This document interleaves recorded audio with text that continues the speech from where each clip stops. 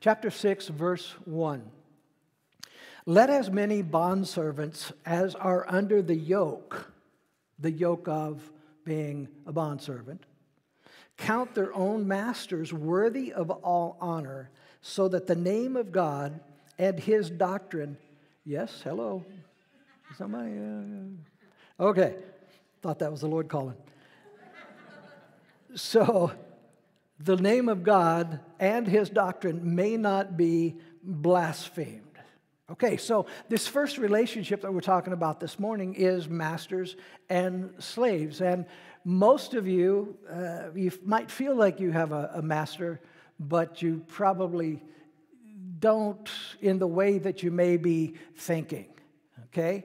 Now, the closest we can get to this example in modern life would be the relationship between an employer and an employee.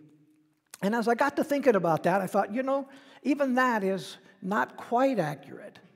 It would almost be the owner of that company and us working for that company. But yes, it directly translates to our bosses, if you will. Now, I want you to stop about this, and I want you to think about this. Slavery really has not ended. Just let that settle a little bit, if you will. Now, I am not trying to make light of those who have suffered slavery at the hands of mankind. But I want you to consider this. Are we not still victims of slavery? Pretty much all of us. Think about this. We're born into a system where we must work most of our life for the profit of some other person. Right? Isn't that the American way? We work. And we are taxed and taxed and taxed and taxed again. And I want to show you a graph of some of the taxes that we have to pay. Let's pop that up. It might be kind of hard to see. The first one that we got up here, this is in the United States. The first one is sales tax, right? Underneath that it says, commonly used by states and local governments to raise revenue. States without general sales tax are Alaska, Delaware, Montana, New Hampshire, and Oregon. And please don't move. We like having you here. Okay, so sales tax. They have another one that surprised me. It's called sin tax. Now, not you programmers, not syntax. It's sin tax. Did you know that they tax sin? Huh? Well, they do tax sin. Now, that's levied upon luxury goods, luxury cars, jewelry, vice items that are dangerous to one's health, imposed to discourage people from patronizing certain products like tobacco and alcohol. It's interesting that they call it a sin tax, isn't it? The third one there is travel tax. That is government-mandated transport tax for travelers in the United States used to fund the Federal Aviation Administration, the FAA. Airlines charge 7.5% tax on base airfare. Next one, capital gains tax. If you make any money, you got to pay money for making money. Okay? So, imposed tax, profits made from your investments, sale of real estate properties, long-term capital gain tax are levied against or are taxed at a lower rate. Short-term capital gains are taxed at the same rate as income tax. So basically, you buy a house, you pay let's say $200,000 for a house. And you can sell it, and you sell it for $300,000. There are certain rules. If you don't put that back into something the right way, you got to pay taxes on that 100%, that $100, 1,000, 10,000. What am I at? Where am I at? 100,000. There you go. Profit that you made on that, even though you made the payments. And while you were making the payments, they were taking out taxes out of your money anyway. But you got to pay taxes on that. Inheritance and estate tax. I advise you to see a good attorney on estate taxes and those kinds of things. But basically, if you give it, let me read it. It's better if I just read it. Paid on the transfer of properties from a deceased person to his heirs, paid by his heirs, prevents the transmission of tax-free wealth on America's most affluent families. Okay, so we all know that most America's most affluent families have enough money to hire a good lawyer, right? And so in a lot of cases, they're able to shelter that. They're able to do that in such a way so they're not taxed as much as the average person would be. But basically what that means is if your parents die and give you the house and you decide to sell it, you're going to have to pay taxes on it all anyway. So even if it was a gift given to you. Again, there are some loopholes. I encourage you to look into that. Income tax, we know what that is. Value added tax, that's placed on the added value of goods from production to the point of sale. Okay, so you're paid on the profit, if you will, of whatever you're making. Then payroll tax, and you got property tax. Okay, so Pastor, why did you do all this? Why did you go through all of that? Well, I wanted to make the point that what we see Paul writing and think it's maybe obscure to us, that it doesn't apply, it definitely applies to us. Because how many of you would get up tomorrow and go to work if they were not going to pay you? Maybe one of you, maybe two of you, because you really like your job, but you go to work and you have to do that work in order to get paid, make a living for your family. And please understand, I'm not advocating that we stop being productive citizens. That's not what I'm saying. I'm not saying to take up arms against the government. Not yet. I'm just kidding. Hopefully I'm just kidding. But here's my point, and that is we're slaves. We're born into that system, and we're in that system till we die. And then even after we die, your family's got to go through all the rest of that. So we're in it too. Now, I beg you, those who have heard this illustration, since you've been here, you've probably heard me use it more than once. I use it because it is a perfect example of working for a living and the things that you've got to go through and deal with in this life. And it's about a man who was trying to get workman's compensation because he was hurt on the job. And here's his letter that he writes in. He said, "Dear sir, I am writing in response to your request for additional information in Block 3 of the accident report form. I put poor planning as the cause of my accident. You ask for a fuller explanation, and I trust the following details will be sufficient. I am a bricklayer. On the day of the accident, I was working alone on the roof of a new 6-story building. When I completed my work, I found I had some bricks left over, which, when weighed later, were found to be slightly in excess of 500 pounds. Rather than carry the bricks down by hand, I decided to lower them in a barrel and use a pulley, which was attached to the side of the building on the 6th floor, securing the rope at ground level. I went up to the roof, I swung the barrel out, and I loaded the bricks into it. Then I went down and untied the rope, holding it tightly to ensure a slow descent of the bricks. You will note on Block 11 of the accident report form that I weigh 135 pounds. Due to my surprise at being jerked off of the ground so suddenly, I lost my presence of mind and I forgot to let go of the rope. Needless to say, I proceeded at a rapid rate up the side of the building. In the vicinity of the 3rd floor, I met the barrel, which is now proceeding downward at an equally impressive speed. This explains the fractured skull, minor abrasions, and the broken collarbone, as I listed in Section 3 of the accident report form. Slowed only slightly, I continued my rapid ascent, not stopping until my fingers of my right hand were buried 2 knuckles deep into the pulley. Fortunately, by this time, I had regained my presence of mind and I was able to hold tightly to the rope in spite of the excruciating pain I was now beginning to feel. At approximately the same time, however, the barrel of bricks hit the ground and the bottom fell out of the barrel. Now, devoid of the weight in the bricks, the barrel weighed only 50 pounds. I refer to you again to my weight. As you might imagine, I began a rapid descent down the side of the building. In the vicinity of the third floor, I met the barrel coming up.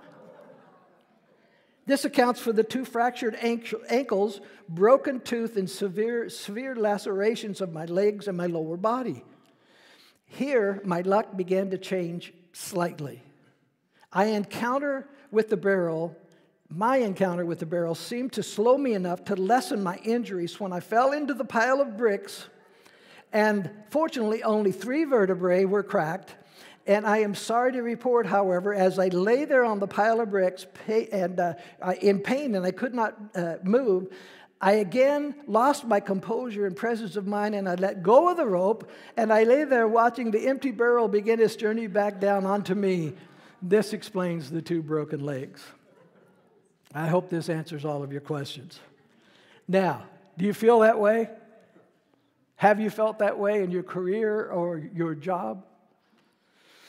Okay, working for a living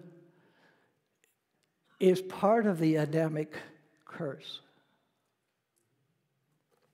You realize that, don't you? We are under a curse. Let me explain. In Genesis 3:17, he said to Adam, because you have heeded the voice of your wife, and you have eaten from the tree of which I commanded you not to, saying, you shall not eat of it. Cursed is the ground for your sake. In toil you shall eat of it all the days of your life. But thorns and thistles it shall bring forth for you, and you shall eat the herb of the field. In the sweat of your face you shall eat bread till you return to the ground. For out of it you were taken, for dust you are, and dust you shall return. Now, you guys are probably going, boy, I like this pastor. He's just so encouraging. Paul is in no way supporting slavery. That's important that we know and understand that. It is part of their lives. The masters and the slaves are sometimes going to the same church. This is why he's writing to Timothy, because he has both going to the same church. Now they get saved. Let's say they both get saved. Now they're wondering, what's my role? How am I supposed to be? What am I supposed to do? If you're a Christian boss and you have Christian employees, they could think that now because you're a Christian, you're going to be easier on them than you are anyone else. This is what he's dealing with. He's simply telling the Christian slaves to not give their masters any reason to dishonor the Lord or Christianity by their actions at their jobs. They were to consider their masters worthy of all honor. Now, those of you that get up and go to work every day, you know that that's not an easy task. Sometimes you have managers, I'll be easy, I'll be soft here, that are not good at their job. Sometimes you have maybe managers or even owners that are mean, just downright mean to their employees. This is what Paul is trying to deal with here. Look at verse 2. And he says, those who have believing masters. We get hung up on that word. Let's just put bosses in there for now. Those who have believing bosses. Let them, the slave, the worker, the employee, not despise the masters, because they are brethren. Don't despise them because they are brethren. You're a Christian, you should treat me better. Christians are horrible for wanting a discount. You know that? Anybody know that? If you find out that the owner is a discount, the owner is a Christian, you automatically, hey brother, you think you can hook me up? We're notorious for that. And I get it. I'm that way too sometimes. But my point is that really, when we find out that the boss is a Christian, we should maybe even give him a little more. Give him a tip. We should do that for everybody. But I'm just saying, if that's a brother, that brother's going to take a percentage of what he makes and give it back to the work of the Lord. That's a good thing. That is an awesome thing. So maybe if you ask somebody who is a Christian to do a job for you, you just stand firm. If they give you a price, you stand firm on that price. If you can't afford it, just say no. But not try to negotiate so much with them. You guys, I think, heard me say that last week. So, because those who are benefited are believers, the beloved, teach and exhort these things. So, some of them are blessed. Like some of you, you're blessed, you have a good boss. You have someone that cares about you, someone that tries to treat you fairly. And believe it or not, way back in this time, there were actually some that had good masters. They were decent human beings. Again, please understand, I'm not saying that Paul is saying that is acceptable or even a good thing. It just was. And he's trying to help them to be able to deal with it. Now, I know that there's a lot of people that are questioning, how do you make Christianity and slavery coexist? It just doesn't seem like it could, but it was there. How do you get Christianity to coexist with so many things that Christians do today or get involved in? You try to wrap your brain around that. That's hard to be able to do. Some of the things are imposed upon us, not because we necessarily want it. They're just imposed upon us. So, I'm pretty sure there were probably some of the people who were working under unruly owners, masters, if you will, that they're probably thinking, how could you possibly be a good Christian and treat me like this? Make me do this stuff. Brothers in the Lord, it should be able to be changed. Now, it's also possible that a slave in the church could rise up spiritually over his boss. Now, what do I mean by that?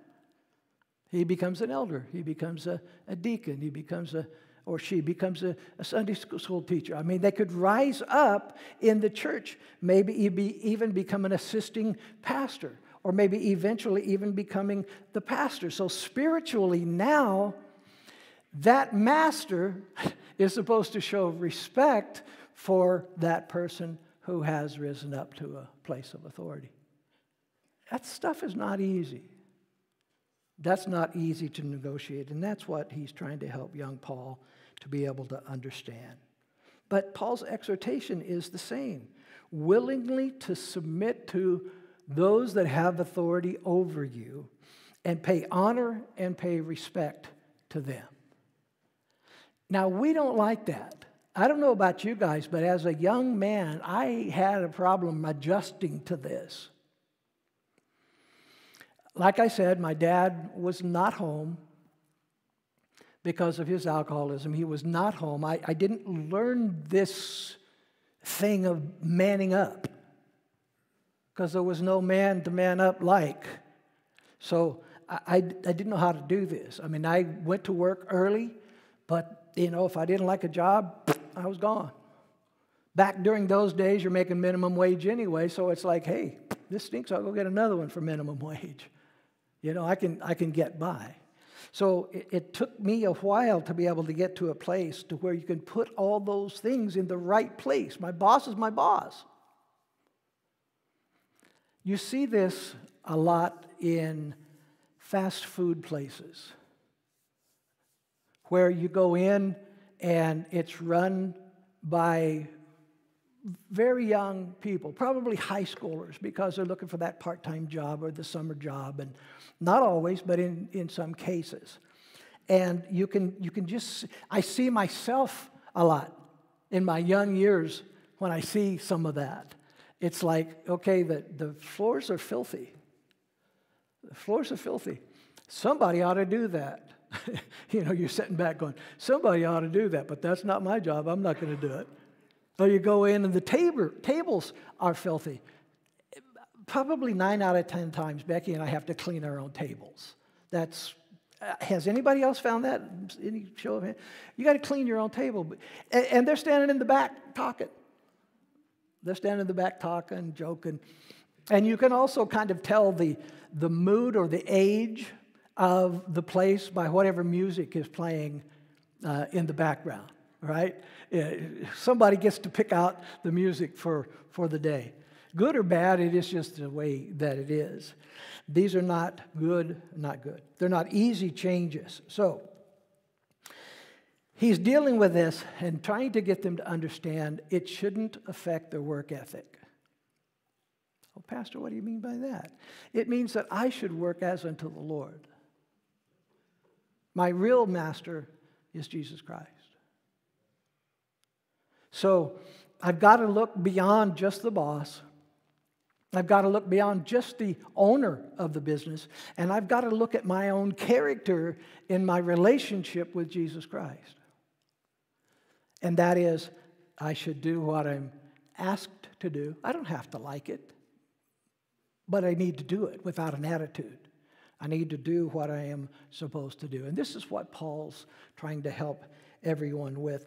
And I really wish that I would have had a dad that would have taught me that early on, because I kind of had to learn it as I was going through it.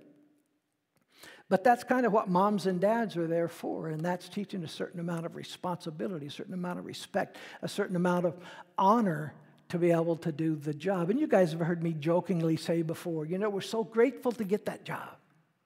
We want a job. We want a new motorcycle. We want a bicycle if you're young enough. Whatever it is, you want something, right? So you get the job and you're so grateful to have that money.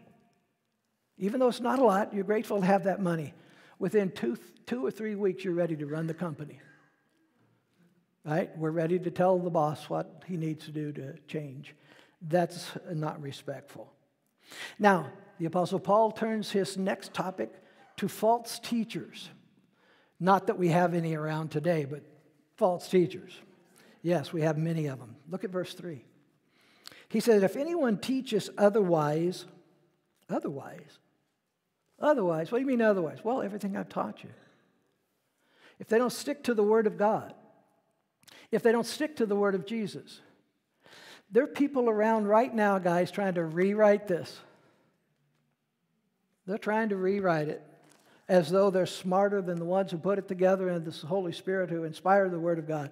They're already trying to rewrite it, tell you what's good, what's bad, and modifying it to allow for certain sins, if you will, in their lives. But he's saying, if anyone teach you something other than what the Word of God teaches you and what I have taught you, he says, and they do not consent to wholesome words. What are wholesome words? Things that build up, things that encourage, things that show love, not division, not hate, not all the other garbage. Words that are wholesome. Even, now he explains it a little further, even the words of our Lord Jesus Christ. Where are you going to find those? Not on CNN. You're not going to find them on the media. The only place you're going to find them is in the Word of God. And from the mouth of another Christian, hopefully. He says, even the words of Jesus Christ, and to the doctrine which accords with godliness. Well, doctrine is a big word for teachings, for the teachings that accord with godliness. In other words, the teachings that teach you how to be a better man or a better woman. And not just self-help books, but this self-help book. The one that will tell you the honest to goodness truth. There is this thing going around, I'm sure you guys have seen it, that it's all about my truth. Live your truth. Anybody seen that? It seems to be all over the place. Live your truth. What does that mean? So if I believe that killing somebody and eating them for dinner is my truth, I get to live my truth? No, you don't. No, you don't. Your truth and my truth doesn't matter unless it's the truth of the gospel. Unless it's honest to goodness truth, it doesn't matter.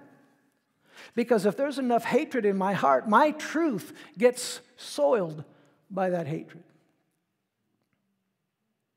If I had a rough life growing up, if I don't let that go and I don't find Jesus to change an ugly heart, that will change everything I think is truth.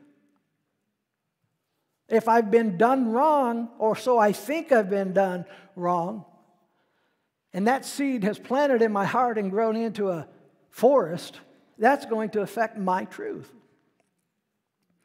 So it needs to be God's truth. Now, he's talking about these false teachers, and here's how he describes them. Look at verse 4.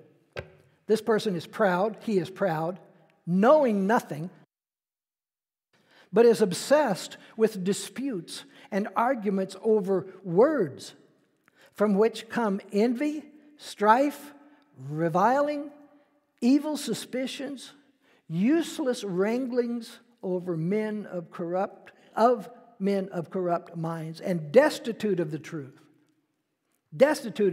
who suppose that godliness is a means of great gain. From such withdraw. Have nothing to do with them. Let me go back over this a little bit. He's proud. There's all different kinds of pride, isn't there? You're in high school, they teach you, Spirit Day or Pride Day, and you show pride in the football team or the basketball team or whatever it might be. You're proud of your kids. There can be a good type of being proud, but there can be a horrible type of being proud. The one he's talking about is a horrible type of being proud. This person who's causing division, he's proud, he's puffed up.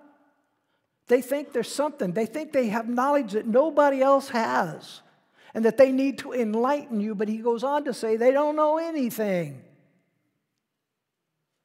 Because what they know is nothing about the Word of God. Nothing about the Word of God. He's proud, knowing nothing, but he is obsessed with arguing. Loves to get into an argument. I had somebody who used to go to this church a long time ago, and we were talking about something. He said, well, I just love to play the devil's advocate. And I go, what are you doing on his side? I mean, that's a thing people say, that I'm just playing the devil's advocate. You'd be better off to say, I just want to pose a different side of opinion. That's what they mean by it. He's proud. He's obsessed with disputes and arguments over words. Over words. Have you noticed how the vocabulary of Americans, have you noticed how much it's changed? Words don't mean what words used to mean. Just like your truth. You can't change truth. Truth is either truth or it's not truth. You can't have 60 million different versions of truth. It doesn't work. We've changed our words so that we can get by with sin. So we can soften them up so they don't sound so bad. Whoever these people who are that want to divide, they're obsessed with arguing and disputing over words. Splitting hairs, if you will. From which come what? Envy. Everybody wants to make everybody else envious. Well, I got what you don't have. Look at my car, it's a better car than yours. Look at my shoes, aren't they better shoes than what you got on? Envy, strife. Strife, we know what strife is. Reviling. It's putting people down, arguing, fighting. Evil suspicions. When you start doing that, you cast evil suspicions. It's very, very difficult today to determine who is the good guy and who is the bad guy. It is very, very difficult to figure out who is the good guy and who is the bad guy. It's almost at a place where they're intentionally, whoever they are, intentionally trying to get us to where we don't trust anyone. And I know that there are many of us might be saying, I'm kind of almost at that place myself right now. I'm not saying that is all bad. Evil suspicions. Being suspicious it can be a good thing. As I've shared with you guys before, when my wife go in any place, I always sit where I can see the whole room. Done that my whole life. Anybody here like that? Yeah. You get to where you can see the whole room. Because it's my duty as a husband, as a dad, to protect my family. I'm not saying, moms, it's not yours, it's yours also. But I always try to sit in a corner someplace where I can see the whole room. And I once told my wife, I said, if I just out of the blue told you we need to go, would you get up and go? You guys have heard me say this. Would you get up and go with me? Or would you go, well, why do we have to go? How come we're going to, would you trust me enough to just get up and go? And, she asked a good question. Well, why? Well, because I would never do that unless I saw something that I felt like we needed to leave. If I felt like we were in danger or something was going on, I would want you to trust me enough that we could get up and we could leave and just avoid the setting and the situation. I'm not saying I'll always be right. Maybe I jump to the conclusion, but I'd rather jump to the conclusion and us leave than I would to stay there having that kind of feeling or seeing something and not being there. So we've got to be careful because we live in a world right now where we're suspicious of absolutely everything. I'm not saying that we're wrong for that. I'm just saying be careful of that. And be careful of a false teacher that you hear on the radio or anywhere else that's not going by the Word of God, and they say something and you go, that can't be right. That can't be right. I've never heard that ever in the Scriptures, what they're saying. That should be one of those where you say, hey, let's get up and get out of here. Let's be careful of that. Useless wranglings, arguings of men of corrupt minds and destitute of the truth, who suppose that godliness is a means of gain. So these guys are in it for the money. These false teachers are just in it for the money. Now what does he say to do? Have nothing to do with him. From those false teachers, get up, get out of the way, and don't have anything to do with them. He pretty much doesn't mince words with this. He's pretty self-explanatory and he's pretty hard-nosed on this, if you will. Don't put yourself in that place where somebody is giving you and spoon-feeding you false information, especially when it comes to the Bible. And that's one of the reasons why I became a Calvary Chapel pastor, because of the verse-by-verse Bible teaching. Verse by verse, chapter by chapter, from Genesis to Revelation. When we're done, we come back and we start all over again. Because I want to know what the whole Word of God says. I don't want to hear 4 or 5 weeks in a row that we got a building program going on and you need to give everything you got and sell one of your kids. And that happens in some churches. All you hear about is money, money, money, money. Give, give, give, give, give. Or it's all about something that doesn't have anything to do with the Word of God. Or, as one famous preacher testifies, that he's a topic teacher. He's a, what am I looking for? The word. I wanted to say mood teacher, but it's pretty close to the same thing. In other words, he'll go by certain teachings that he wants to teach, but he's never word for word in the Bible. He just jumps around. And Pastor Chuck Smith told us pastors a long time ago, he says, going verse by verse keeps you off of your pet peeves. It keeps you from going into areas where you enjoy them or they're your thing, but you avoid the ones that are difficult or the ones that are hard. By going verse by verse, you're giving the full counsel of the Word of God. Look at verse 6, please. Now, godliness, well, what's godliness? We got to define that because it says, now godliness with contentment is great gain. What is godliness? Going to church every Sunday? Not necessarily. Going to church every Sunday and midweek? Not necessarily. Working in the nursery? Not necessarily. That might be martyrdom, but it's not. What is godliness? Well, first of all, you've got to know God to know what godliness is. And folks, when I say that, I'm not saying Baptist, Nazarene, Catholic, Episcopalian, Independent. That's not what I'm saying. You've got to know the God of the Bible. You've got to know the God of the world. You've got to go know the Creator. You've got to know who God is. How are you going to know who God is? He's written you a love letter, not just a love letter, but a love book. Here's how you're going to know who God is. So he's basically saying, fill yourself up with God. Not pride, not ego, not money. None of those things are necessarily, money's the root of evil, but it doesn't have to be evil. It doesn't have to govern our entire life. What he's trying to say is that you can't have contentment without God.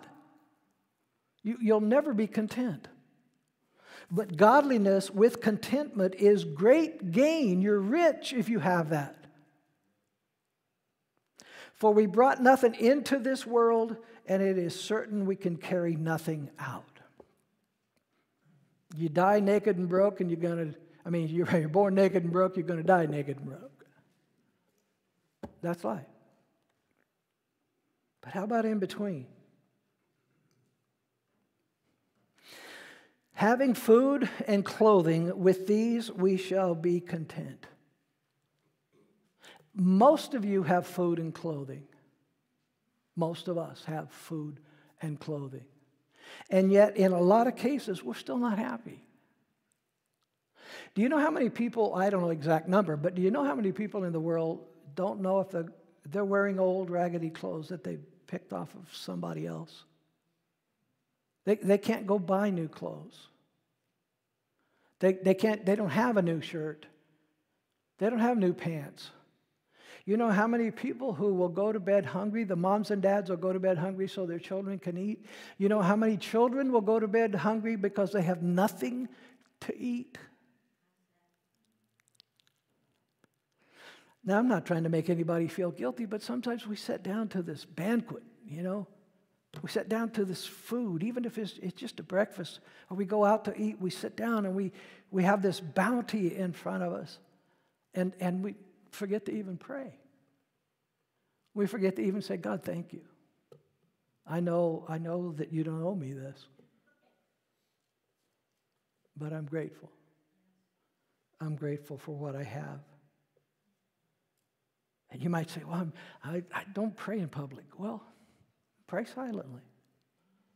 But give thanks for what God has done. Food and clothing, with these we shall be content. But those who desire to be rich fall into temptation and a snare, and into many foolish and harmful lusts which drown men in destruction and perdition. Everybody wants to be rich, but rich in the wrong things. So you make a lot of money. If you're not wise with that, it'll be gone shortly.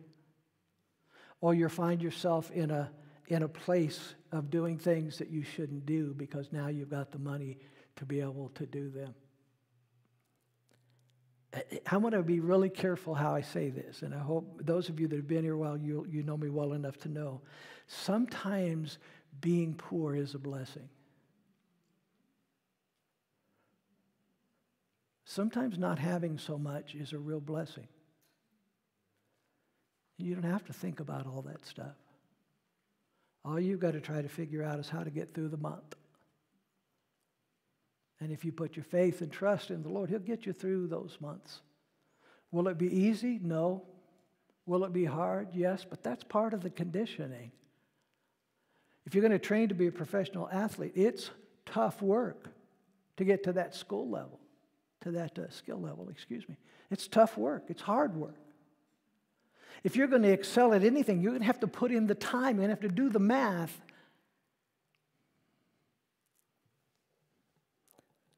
But sometimes just having enough to get by. You know, if you couldn't buy your kids a bicycle and you had to buy a used one and they had to fix it, you know, for their Christmas present, that's not so bad. That's not so bad. In fact, that's kind of cool in a way because you got involved in their Christmas present rather than just going and laying down the money. And if it breaks, they can go find another one broken down and they can fix it and they can get their bike back together. It's not such a bad thing. Then he says in verse 10, for the love of money, not money itself, but the love of money is the root of all kinds of evil, for which some have strayed from the faith in their greediness, and they pierce themselves through with many sorrows. But you, man of God, woman of God, run away from these things, flee from these things, and pursue. Here he gives us a list of what we should be pursuing: righteousness, godliness, faith, love, patience, and gentleness. You know what? If our society could just get this, our whole world would change. Our whole world would change if people were concerned with doing what is right. And that's found in the Word of God. If they were concerned about what God thinks instead of what everybody else thinks. If they put their faith in love, their faith in God, and love people and have patience and be gentle to people, our whole world would be a different world. Verse 12, fight the good fight of faith. Lay hold on the eternal life, to which you were also called and have confessed the good confession in the presence of many witnesses. You notice he mentioned godliness before contentment. Godliness, then contentment. How many of you know that contentment is really it's really a vapor? It seems if you don't have Jesus Christ, contentment is a vapor. It lasts for a little while and then.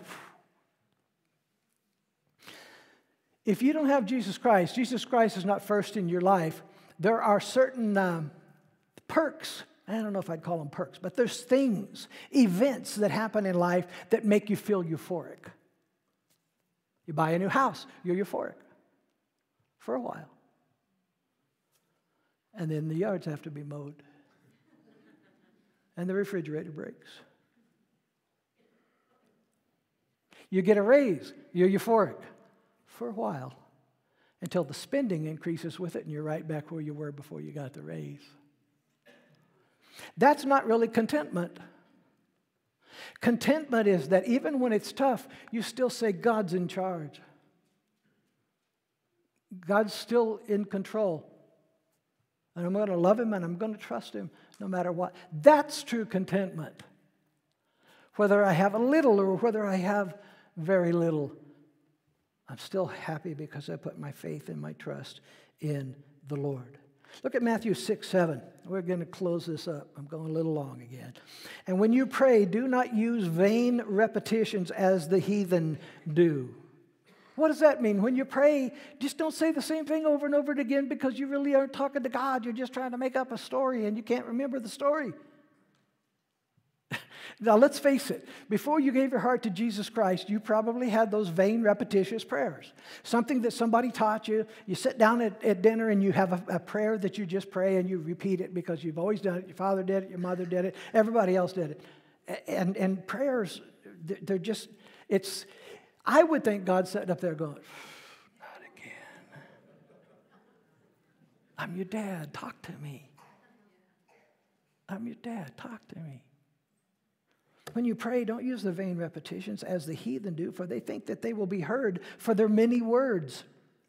Therefore, do not be like them, for your Father knows the things. This is cool. The Father knows that you have need of those things even before you ask Him.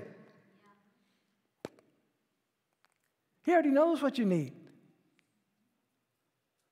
So, asking Him over and over and over again for it, He already knows. If you say, well, God, you promised, that's like, well, I know what I promised. What are you telling me I promised? You're reminding, let me get this straight. You're reminding me of what I promised you. You don't need to do that. I already know that. So, Therefore, do not be like them, for your Father knows these things before you ask. Look, Matthew 6:25 says, therefore I say to you, do not worry about your life, what you should eat and what you shall drink, nor about your body, what you shall put on it. Is not life more than the food, or the body more than the clothing? Not in our world, right? And he says in 26, look at the birds of the air, for they neither sow nor reap nor gather into barns, and yet your heavenly Father feeds them. Are you not of more value than them? Which of you by worrying can add 1 cubit to its stature? Pastor Dan tells me he prays to get taller all the time. Sorry, Pastor Dan. And he told me that it hasn't happened yet. So why do you worry about clothing? Consider the lilies of the field, how they grow, but neither toil nor spin. And yet I say to you that even Solomon, in all of his glory, was not arrayed like one of these. Now, if God so clothes the grass of the field, which is today and tomorrow is thrown into the oven, will he not so much more clothe you? O ye of little faith. Therefore, do not worry, saying, what shall we eat? What shall we drink? What shall we wear? For after these things, those who are not saved seek those things. That's what the Gentiles seek. He says, but first seek the kingdom of God and his righteousness. And here it is. There you go. There you go. All of these things will simply be added to you. Why? Because he's a good Father. He knows what you need ahead of time. And a good father should know what their kids need. A good mother should know what their kids need. And they're probably already saving up for it. If they don't have much money, they're already saving up for it. And they can't wait till they can give it to them and see that joy in their eyes. That's what our Father does for us. He says, therefore, do not worry about tomorrow, for tomorrow will worry about its own things. Sufficient for the day is its own trouble. So, guys, let Jesus be everything to you. If you're worried about money, let him be your broker. Let him be your broker. Is there anybody that knows more about finances than Jesus? No. So let him handle those things. If you're worried about your kids, is there anybody who knows any more about kids than Jesus? No. If you're worried about your marriage, is there anybody who knows more about being married to someone like the church than Jesus? He died for the church. He loves the church. And we're not all perfect, right? We make mistakes. He'll show us how to be a good husband or how to be a good wife. God's got that under control. Those pursuits need to be him above all things, and he will add all the other things to us. Okay, verse 13, and I'm going to close. I urge you in the sight of God who gives life to all things, and before Christ Jesus, who witnessed the good confession, spoke before Pontius Pilate, that you keep this commandment without spot, blameless, until the Lord Jesus Christ appearing, which he will manifest in his own time. He who is the blessed and only potentate, that means ruler or officer, the King of kings and Lord of lords, who alone has immortality, dwelling in unapproachable light, whom no man has seen or can see, to whom be honor and everlasting power. Amen. Command those who are rich in this present age not to be haughty, not to be puffed up because they have a little something, nor to trust in uncertain riches, but in the living God who gives us richly all things to enjoy. You know that in an instant, no matter how much money you have, it could be taken away. And if you have it, it's probably because of God's blessing. So, he says in 20, O Timothy, guard what was committed to you. Commit it to your trust. Avoid the profane and idle babblings and contradictions of which is falsely called knowledge. If you find somebody that thinks that they're so smart, they're probably not. I mean, if they've got to prove it with every other breath of how brilliant they are, you've got to be really humble and bite your tongue. But he's basically saying that You know, they go on and on with these babblings, arguing over words and meanings of words. 21, it says, by professing it, some have strayed from the faith. Grace be to you. So, Timothy, quit debating. Don't debate with people. Don't get into arguments with people.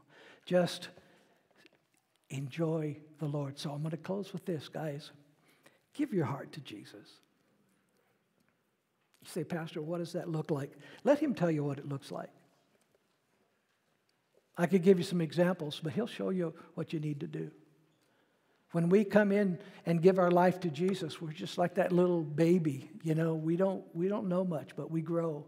And God begins to change us and convict us.